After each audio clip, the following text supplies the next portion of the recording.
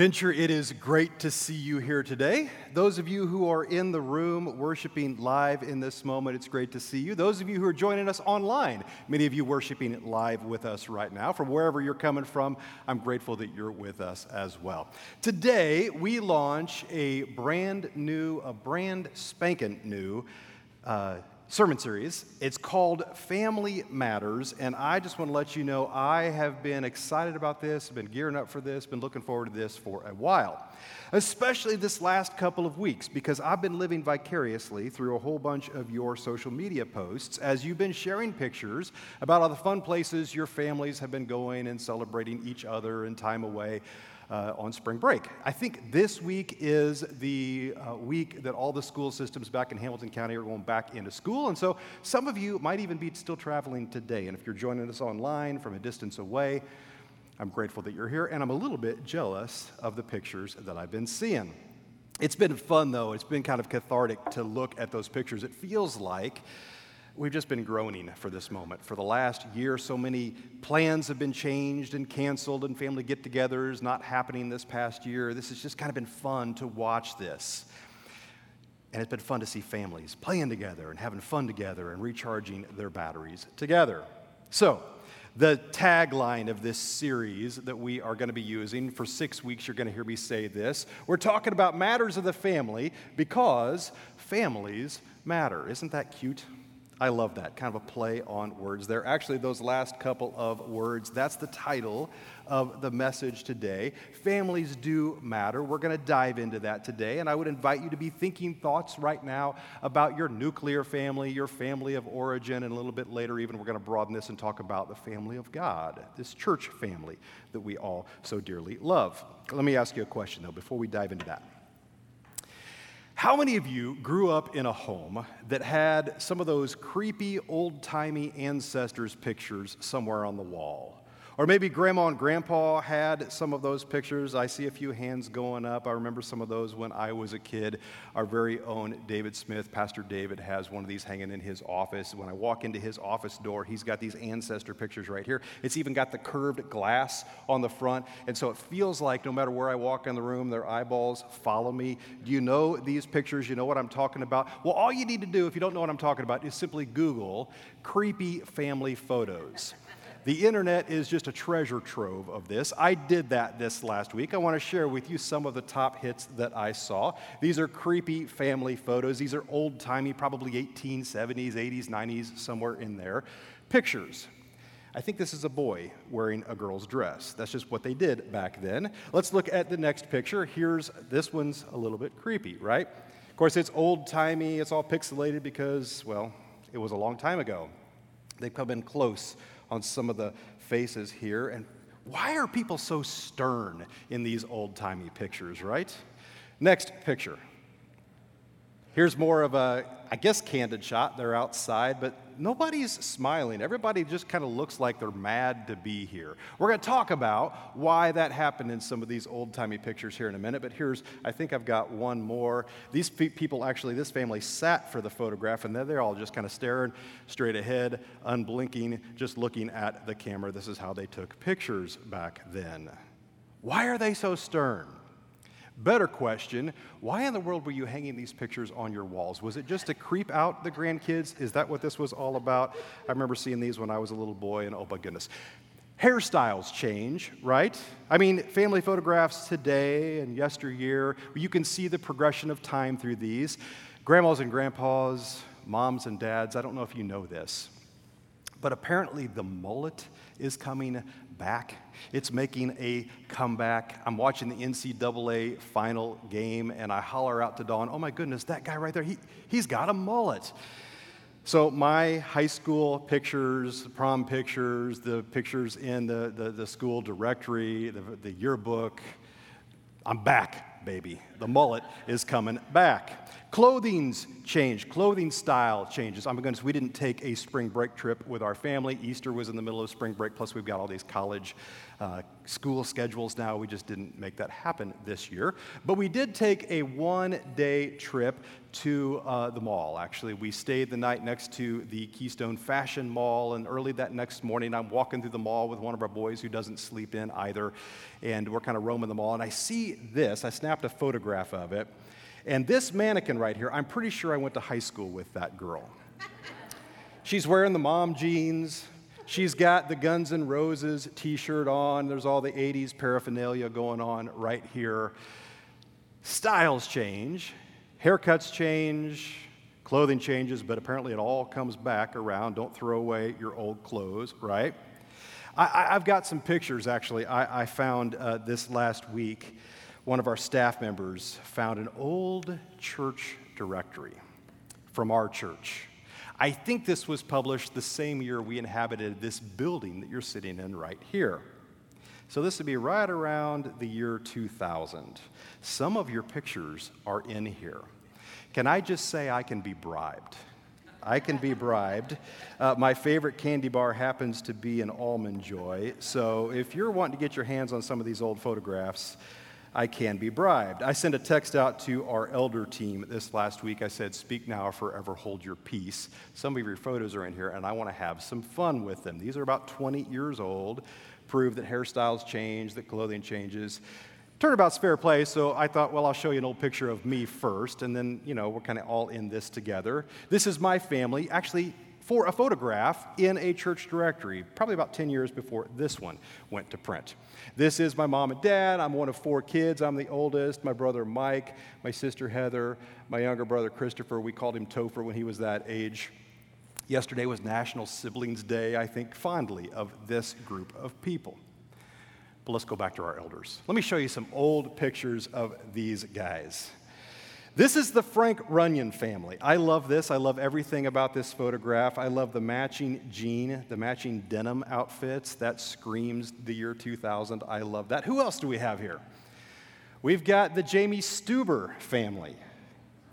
They have 3 kids now. And if you look closely, maybe you can see they're not even a gleam in Daddy's eye at that point. Jamie looks like he could be a kid himself in this photograph. This is about 20 years ago. Who else do we have here? Oh, yeah, we've got the Shane Peterson family, but this would be his family of origin. This is his dad, Alan, who I believe served an elder about that time in our church.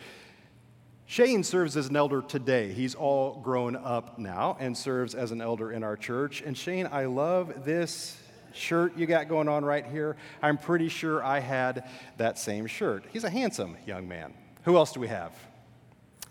Oh, some of you who have been around Venture for a while, you'll recognize this crew. This is our senior pastor of 30 years, Mark Wright, Sarah Wright, his wife, their lovely 3 kids, circa about the year 2000. I love everything about the glasses, the middle part. I guess that's back now, ladies, right? That's coming back. Some of you have asked me, how is Mark doing? I've had that conversation, I feel like weekly the last several weeks. Let me just say they're doing great. I had lunch with Mark not long ago, a couple weeks ago. He texted me on Friday. This was his text: keep busting it, man. Doesn't that just sound like Mark? Those of you who know him well, you can kind of hear that in those words. You can hear his voice as he says that. I love everything about old pictures like this. Technology changes. Our photos look more natural now, especially compared to those old-timey pictures we were looking at, because we're more used to candid shots now. We're all carrying cameras in our phones, on our pockets.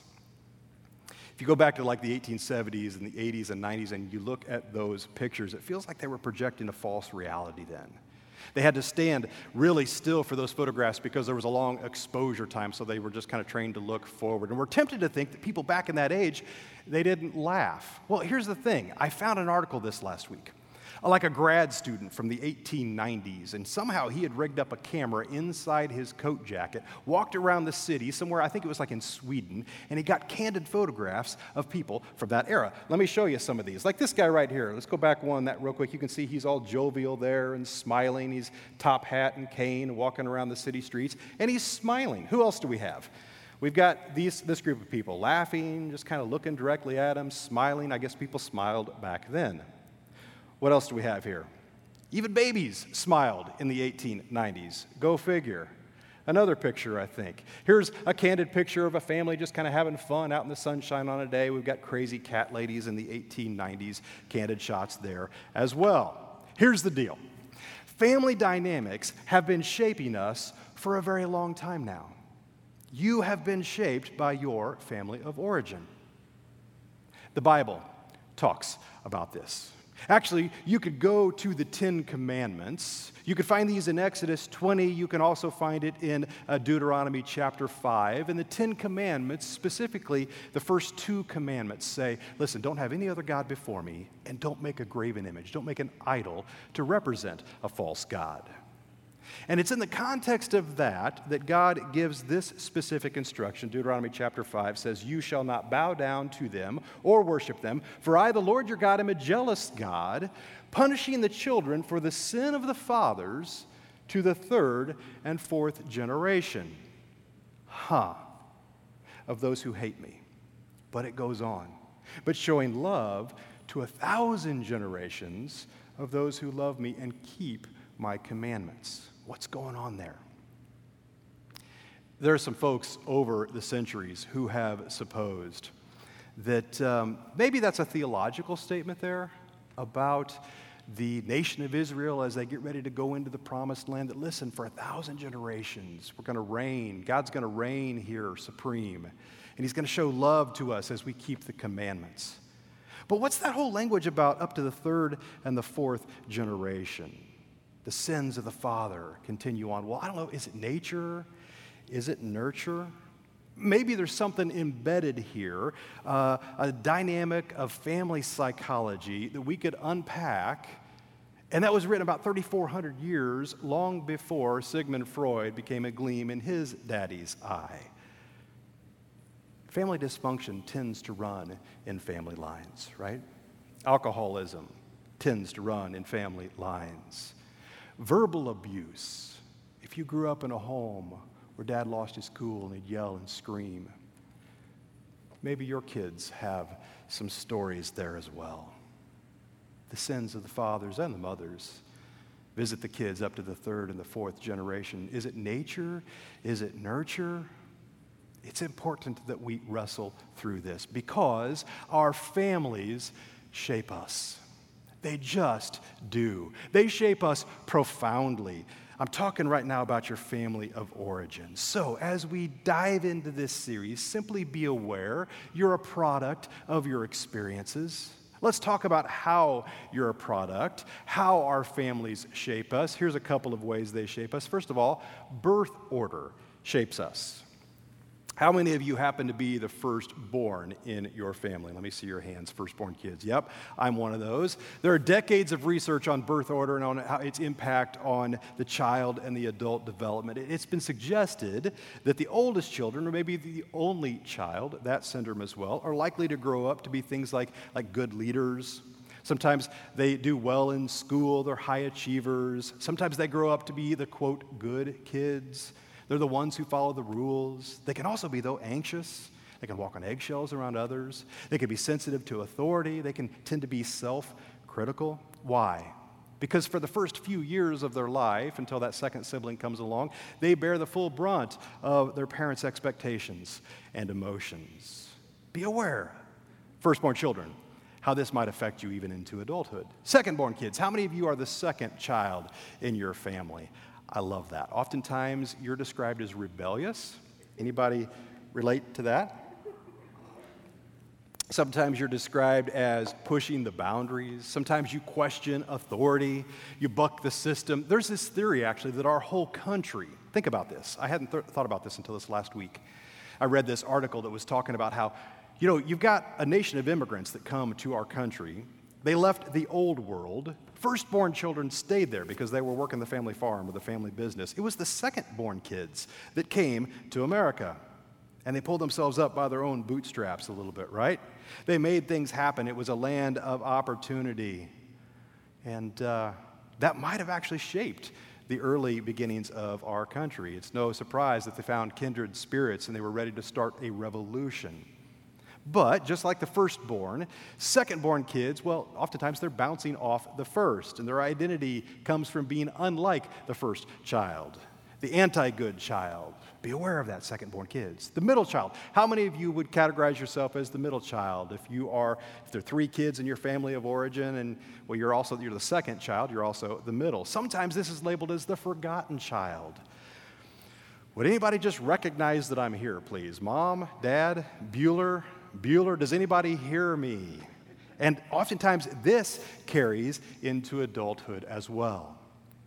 How about the baby? Any babies of the family? Oh, everybody loves the baby, right? We all wanted to parent you. You had a bunch of parents, not just your natural-born parents, but all those older siblings who were telling you what to do, and when you were little, changing your diaper and helping parent you. All eyes on me, look at the baby. But sometimes this can lead to anxiety because others were always stepping in and taking care of them. And then as an adult, they wrestle with some of those things as well. Your birth order, your family of origin shapes you profoundly. Be aware of that, especially moms and dads, grandmas and grandpas.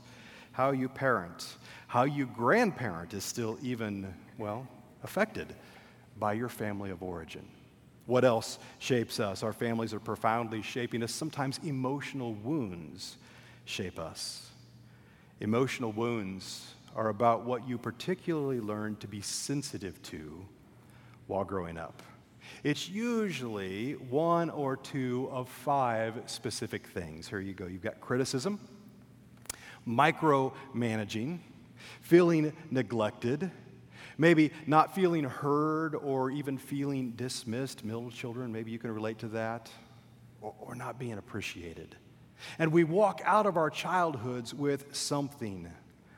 Firstborn, we get good. Maybe secondborn, we get angry or we withdraw. Maybe the middleborn does that.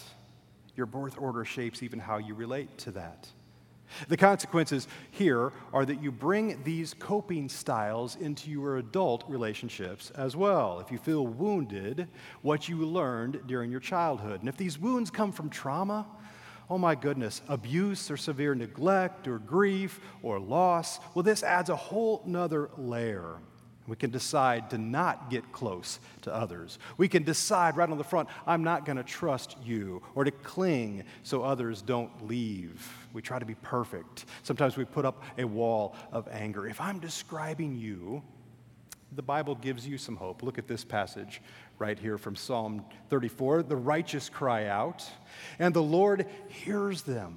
God hears you. He delivers them from all their troubles. The Lord is close to the brokenhearted and saves those who are crushed in spirit. If you had time in your childhood when you felt crushed, know that God is for you. Also know this, if you're in your 30s or your 40s or your 50s and you had that kind of a wounding experience in your childhood, might I just suggest to you, you might be a good candidate for counseling. And if you've never taken that action step in your life, you might be wounding others and you don't even realize you're wounding them. Maybe lean in to that opportunity in your life. Listen, my family of origin shaped me. I've shared this with our church family before. My mom passed away my senior year of high school. This shapes me. She had cancer for like 7 years, and we kind of lived through that trauma together as a family. I would be foolish if I didn't recognize that shapes my marriage. That shapes my parenting. That shapes my ability and the way I pastor people. It shapes a whole bunch about me. Last week, actually 2 or 3 weeks ago, we were out in Las Vegas visiting some friends, good friends. These are like friends that are like family. And my friend Ray said, hey, listen, I found this app, downloaded this app on my phone. You take an old picture, you snap a photograph of it, and it's got this ability to even animate people in the photograph. And he did one like this old great aunt, or maybe it was a grandmother of his wife, and she'd really never seen a video of that lady before. And so we're watching this. It was really kind of cool, a little bit creepy. Let me show you how this works. This is one of those old-timey pictures that I showed you earlier. And I zoomed in on this gal's face right here, and we animated her. Check this out. Look what this did. Isn't that bizarre? It's almost like this is a photograph from 100+ years ago. She was never videotaped in her life, but isn't that wild? So I saw this and I thought, well, that's kind of cool. Could I take that up a notch? Those old pictures from our church directory, I thought, I never knew Shane Peterson when he was a little boy. Let's animate him. Let's see what he looked like then. Isn't that wild? It looks like a video. Some of you probably knew him then, and that maybe brings back memories. Then I thought, well, I'll animate myself. You saw the picture of me earlier in the picture. I don't know what I've got going on here. This is like party in the back. It's kind of a mullet happening here. I don't know what this is going on top here, but that old picture, we don't have a lot of videos from when I was a kid. That was kind of fun to watch. And then I thought this. We don't have a lot of pictures of my mom. We don't have a lot of videos of my mom when she was that age either. So I animated that. And I got to be honest with you, I was looking at that in my office, and I did what I'm doing right now. I got a little choked up. Because I look at that and I think, not only do we not have a lot of videos of her, but I look at that video and I think, I know what's behind that picture. She was doing chemotherapy treatments during that time. She's wearing a wig in that picture. Her skin looks a little bit tight, like she's been going through chemotherapy and radiation therapy treatments. That brought up some stuff as I watched that video. Our families shape us, and if you've gone through wounding things as a child, you better believe you've been shaped by that. Family climate shapes us. How the family did things. If you grew up in an unsafe environment, maybe as an adult you live hyper alert. I was shaped by my mom's illness. My kids have grown up around some mental illness, and I'm sure that they're being shaped profoundly like that. Our family climate shapes us. Role models shape us. Those people that you looked up to as a child, you better believe they are still shaping you today. Maybe you picture your grandpa or your grandma right now. They still shape you even from a distance, even from time distance. The problem here is that your solution, if you say, I'm going to be like them when I grow up, sometimes it can be too simple because it's viewed through a child's eyes. The way they did what they did when you were a child, well, that may or may not translate today as you seek to cope with the challenges of adulthood yourself. Our families shape us profoundly. Moms and dads, grandmas and grandpas, your home is a little seminary. Little eyes are watching, little ears are listening to everything you say, everything you do. It's important to remember this because here's another principle. No family is perfect. Oh, that might be the understatement of the century, right? No family is perfect. I'm a child of the 80s. Every time I walk into a Goodwill and I see one of those really gaudy sweaters, I immediately think that right there is a Cliff Huxtable sweater. Some of you know the sweaters I'm talking about. Some of you still own those sweaters that I'm talking about. Years ago, when Bill Cosby hit the news, it was like, what? He was giving women medicine, doing what? Oh my goodness. Cliff Huxtable? The Cosby Show? Listen, I know he was simply an actor playing a part, but no family is perfect, and for me that even illustrates that underneath the veneer, there's stuff going on in our families. This is why I love our Bible.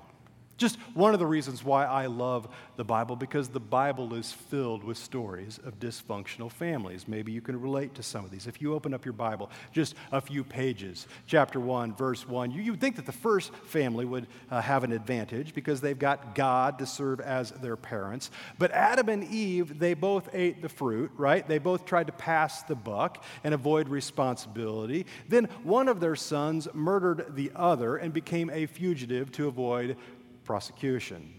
No one dared ask, how is Cain doing these days at Thanksgiving get-togethers? Then you've got Noah. You read just a little bit further. Noah, this is the first NASCAR family in the Bible. Middle of the day, he's drunk, naked, passed out in a tent. His son walks in on him in that condition.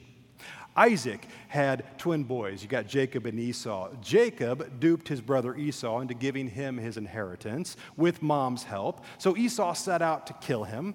Then Jacob ran to weird uncle Laban. Perhaps you remember this story. And then when he duped Jacob by giving him his ugly daughter to marry, probably when drunk, after 7 years of work. Jacob had to work for another 7 years to get Rachel, the good-looking sister, as his second wife. Doesn't that just sound like a soap opera?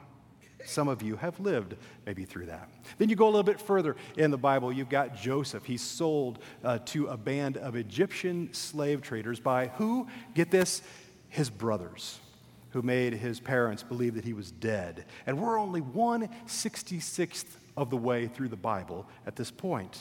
You keep reading, you come to the archetype of all the good kings, King David. King David's family was a mess, the ultimate mess. His firstborn son, Amnon, was a rapist. His second son, Absalom, tried to take his dad's job and slept with his wives. His seventh-born, Solomon, simply married everybody that he wanted to sleep with. Even Jesus' family wasn't perfect. Listen, I've left my kids behind. My mom left me behind one time when I was at Walmart. It traumatized me. That's a whole story. It was my fault. But I feel better when I read through the story and I see that Jesus was only 12 years old when Mary and Joseph left him in Jerusalem while they were traveling back to Nazareth, which, by the way, this is 64 miles as the crow flies. They get like a full day's journey away and they realize that he's not with them. I've done this before, right? But I've recognized that I've left my kids behind maybe in half that time. So that's good. Hear me. No family is perfect.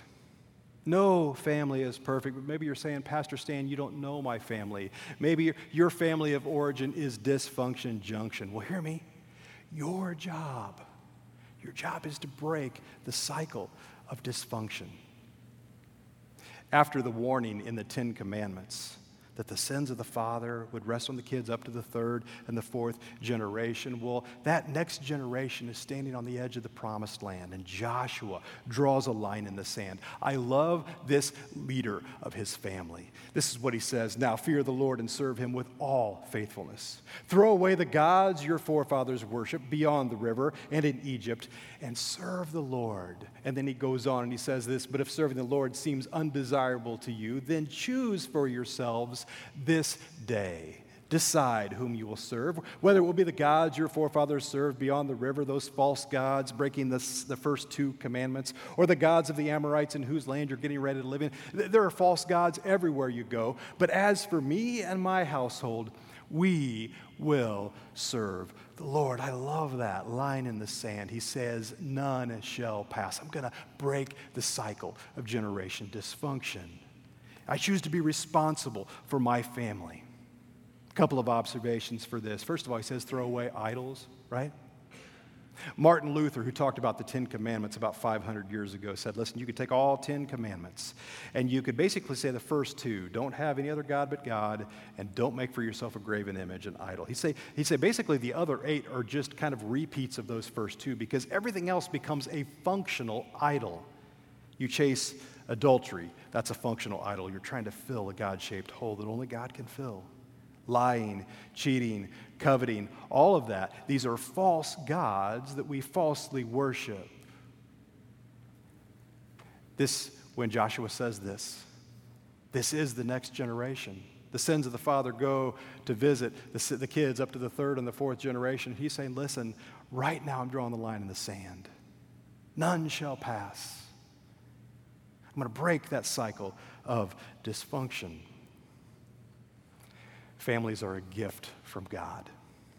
If you've got a dad or a grandpa or a grandma or maybe a mom that's has a spirit of Joshua in their heart right there, families can be a gift from God. The Bible has an awful lot to say about family. It has a lot to say about kids and how children interact in the family. My son, keep your father's command. Don't abandon your mother's instruction. What else does it have to say? In Exodus chapter 20, honor your father and your mother so that your life will go long in the fertile land that the Lord your God is giving you. Oh my goodness. The first commandment with a promise, Paul says later in Ephesians.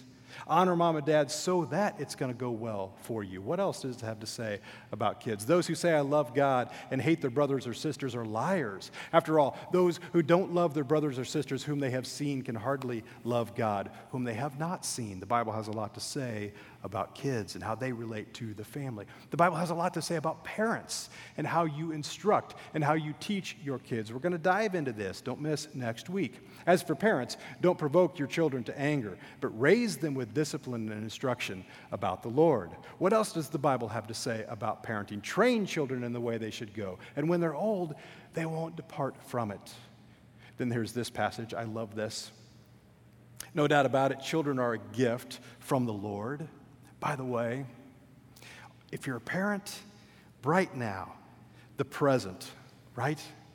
In this present moment, that's a gift. Lean into that with your kids. The fruit of the womb is a divine reward. The children born when one is young are like arrows in the hands of a warrior. The person who fills a quiver full of them is very happy, truly happy. They won't be ashamed when arguing with their enemies at the gate. Listen, we gathered our kids together. We adopted a bunch of kids years ago, and we did this big gotcha day party, and we put the 4 that we were adopting up on this deck in our backyard. We invited the whole world to this, and we prayed over them. I read that passage of Scripture. I don't have a tattoo on my body, but if I were to be talked into getting a tattoo, it probably would be something to do with an arrow. I like archery. That's kind of one of my hobbies. But I love the idea of thinking generationally. What's it look like to practice my parenting? There's something about the repetitive nature of shooting a bow and an arrow. You want to do it the same way every time. There are principles to be taken there and put them into the idea of parenting. And listen, I know moms and dads, when you release that arrow, sometimes adult kids, they do their own thing and maybe they're not following Jesus. Sometimes when you release an arrow, the wind blows it around. But while you've got them young, make sure you're aiming at the right target. When you draw that bow back, as you're training those kids, and then when you get the chance with those grandkids when they come back around, make sure you're aiming the right direction. The Bible has a lot to say, not just about kids and parents, but also has a lot to say about family dynamics as well. Look at some of these verses. As for husbands, love your wives, just like Christ loved the church and gave himself for her. We're going to talk about marriage here in a few weeks. What else does it have to say? Friends, love all the time, and kinfolk are born for times of trouble. It's valuable to have your kin, your family around you, because you might need them one of these days. Look at how good and pleasing it is when families live together as one. Harmony in the home was a pretty important thing. What else does the Bible have to say? Those who trouble their family will inherit the wind. The fool will be servant to the wise. Families are a gift from God. Sometimes they feel like good gifts, I know. Sometimes, listen, coal in the stocking at Christmas time, that's still a gift, but it's a bad gift. Right? Sometimes some of you are thinking, my goodness, my family of origin, sometimes it doesn't feel like a great gift. But hear me. The big gift of family, where you might even want to write this down, the biggest and most lasting life change is relational. What you do in the context of your relational environments, this is what shapes you the most.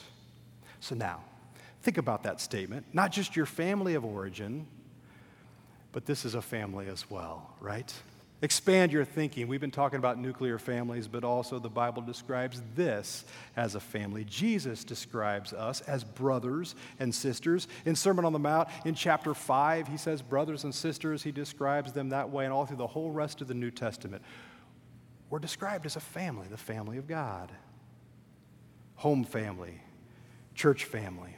I love the title of this book. The gospel comes with a house key. I love that. The subtitle of that book is Practicing Radically Ordinary Hospitality in Our Post-Christian World. In other words, the gospel, the good news, well, you should have refrigerator rights. Let's do this life together. The gospel comes with a house key. I would add to that, not just a house key, but it also should come with a good coffee mug. I got one of these this past week. A couple weeks ago.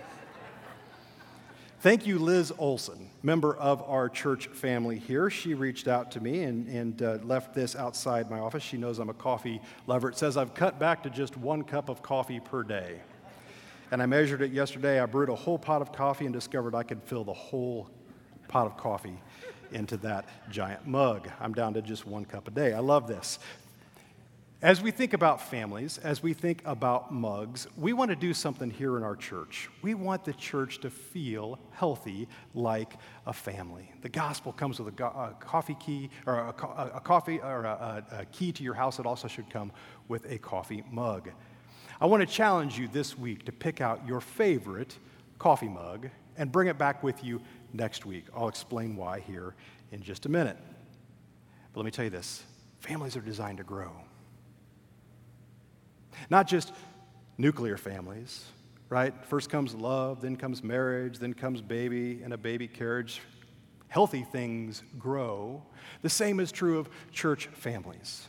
We grow in numbers and we grow in community, and I want to strategize on that here in just a minute. Let me remind you real quick how church families grow. First of all, sometimes we grow by inheritance, right?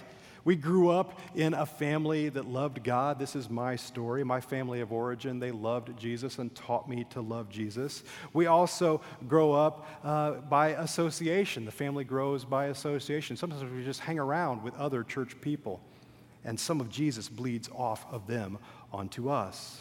Sometimes we grow not by that, but we also grow by adoption. We're adopted into God's family, all of us, whether we grew up in a church family home, people who love Jesus, or we were around somebody who loved Jesus and we got brought into the church family. We're all adopted and we become joint heirs of Jesus, is what the Bible says. I love that image. I love the idea that we are joint heirs, that of all the people on earth, somehow God has chosen us to know him and to love him and to share the good news of his grace and his love with others, because families are designed to grow. Here's the challenge this week. Give thanks to your family. Yesterday was National Siblings Day. Maybe you need to reach out and just say thanks. Maybe you need to reach out to mom and dad and say thank you. Maybe you need to broaden that thank you to somebody who extended their reach to you inside a church family and brought you into the family of God. This would be a good week to simply say thank you, to show your gratitude. But don't stop there. As an act of gratitude, recognize that God's family is still growing and actively contribute toward that. Because family homes should feel cozy. So, I want you to pick out your favorite mug this next week. Those of you who are joining us from at home, you could do the same thing when you come back and join us in person. You bring your favorite mug with you. And I want you to contribute to the cause, because we're going to have a wall out there where we're going to put a bunch of these mugs, and you're going to leave it there. And the idea is that you're going to walk around and you're going to see somebody walking around with your mug. And you're just going to be able to call it out and say, hey, that was my favorite mug. I'm so grateful to see you using it. And let me tell you about that mug. I got it at the Grand Canyon or wherever you happen to get it. My wife made a mug that she's contributing to the cause. Just a couple of weeks ago, she got this back. She made it. Somebody in our church family, one of our high school students, made a 3D with his 3D printer in the Jamie Stuber family. I showed you that picture a bit ago. And he made the stamp that she was able to use to stamp the Venture logo on that. She's contributing that to the cause. That'll be hanging out there. And one of these days, you're going to be walking around. You're going to be using that mug to sip your coffee.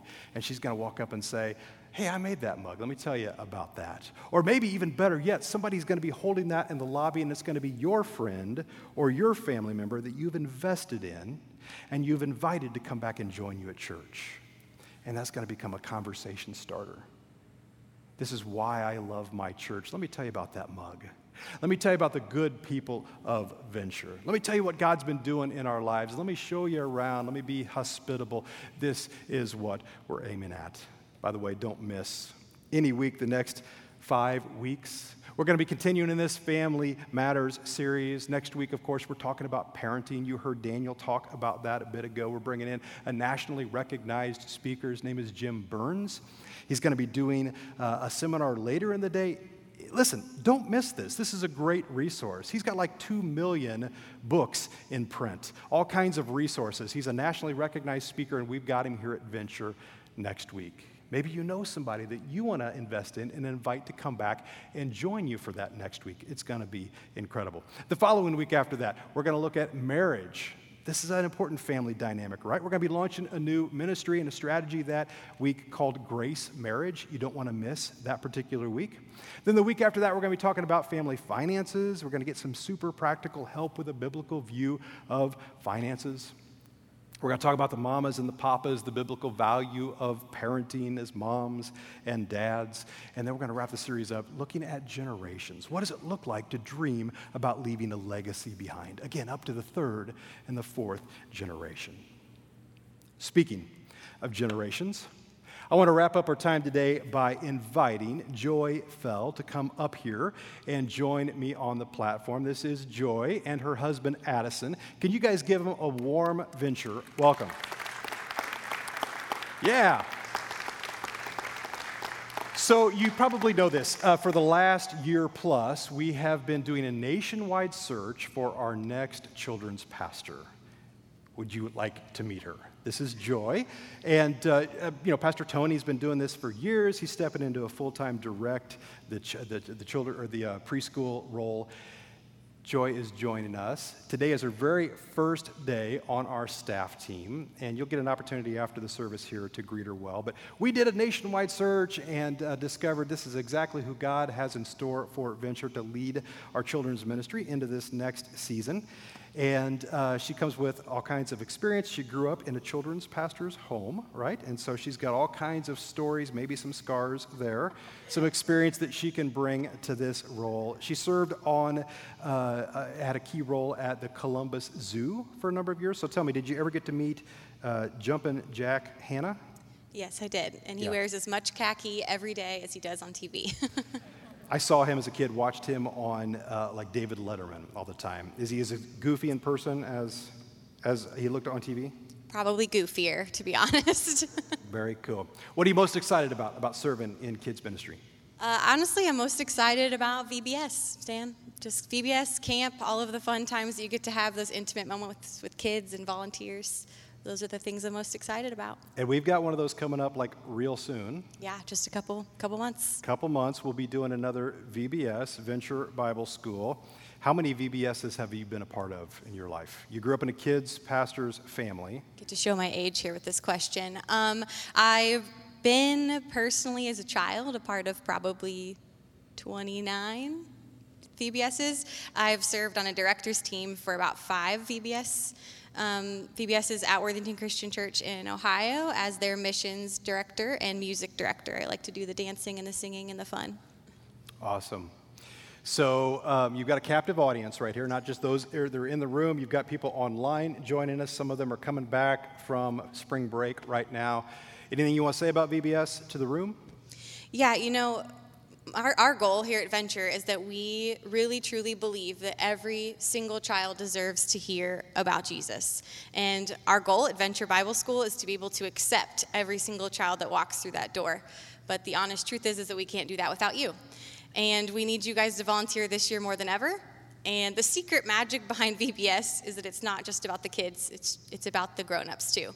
And for 1 week, we get to put our serious adult selves aside and take on that childlike faith again and participate in what I like to call controlled chaos and just enjoy the fun with them. And so we need everybody, even if you can only help for one night. We just ask that you go ahead and register at venturechristian.church/VBS and just let us know what you would like to do. If you have no idea what you want to do, just email Tony or myself and we will plug you in. Don't you worry. I love that. Generations matter, and we're investing in that as a church. I love that. Her first day on our staff team, and she's already recruiting like a champ. I love that. And she's serious about that. We're serious about that. We need your help. So I want to end our service today simply by praying for generations, praying for a fruitful ministry, what God is going to do in and through them as they serve and as they lead here in our church. And I'm going to invite you to join me in that. If you're joining us online, can I just say this? If you have an action step today, if there's something that has been stirred up in you, you want to pray with somebody, if you hit our Zoom link, we would love to schedule something with a pastor this week to encourage you and to pray with you. Maybe you want to put your faith in Jesus for the very first time today. That's your action step to follow that as well.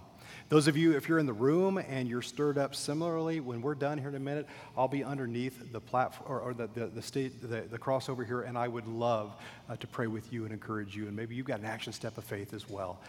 Come over and see me there. I'd love to pray with you. Can we just one time, again, just welcome the Fells to our church? Yeah.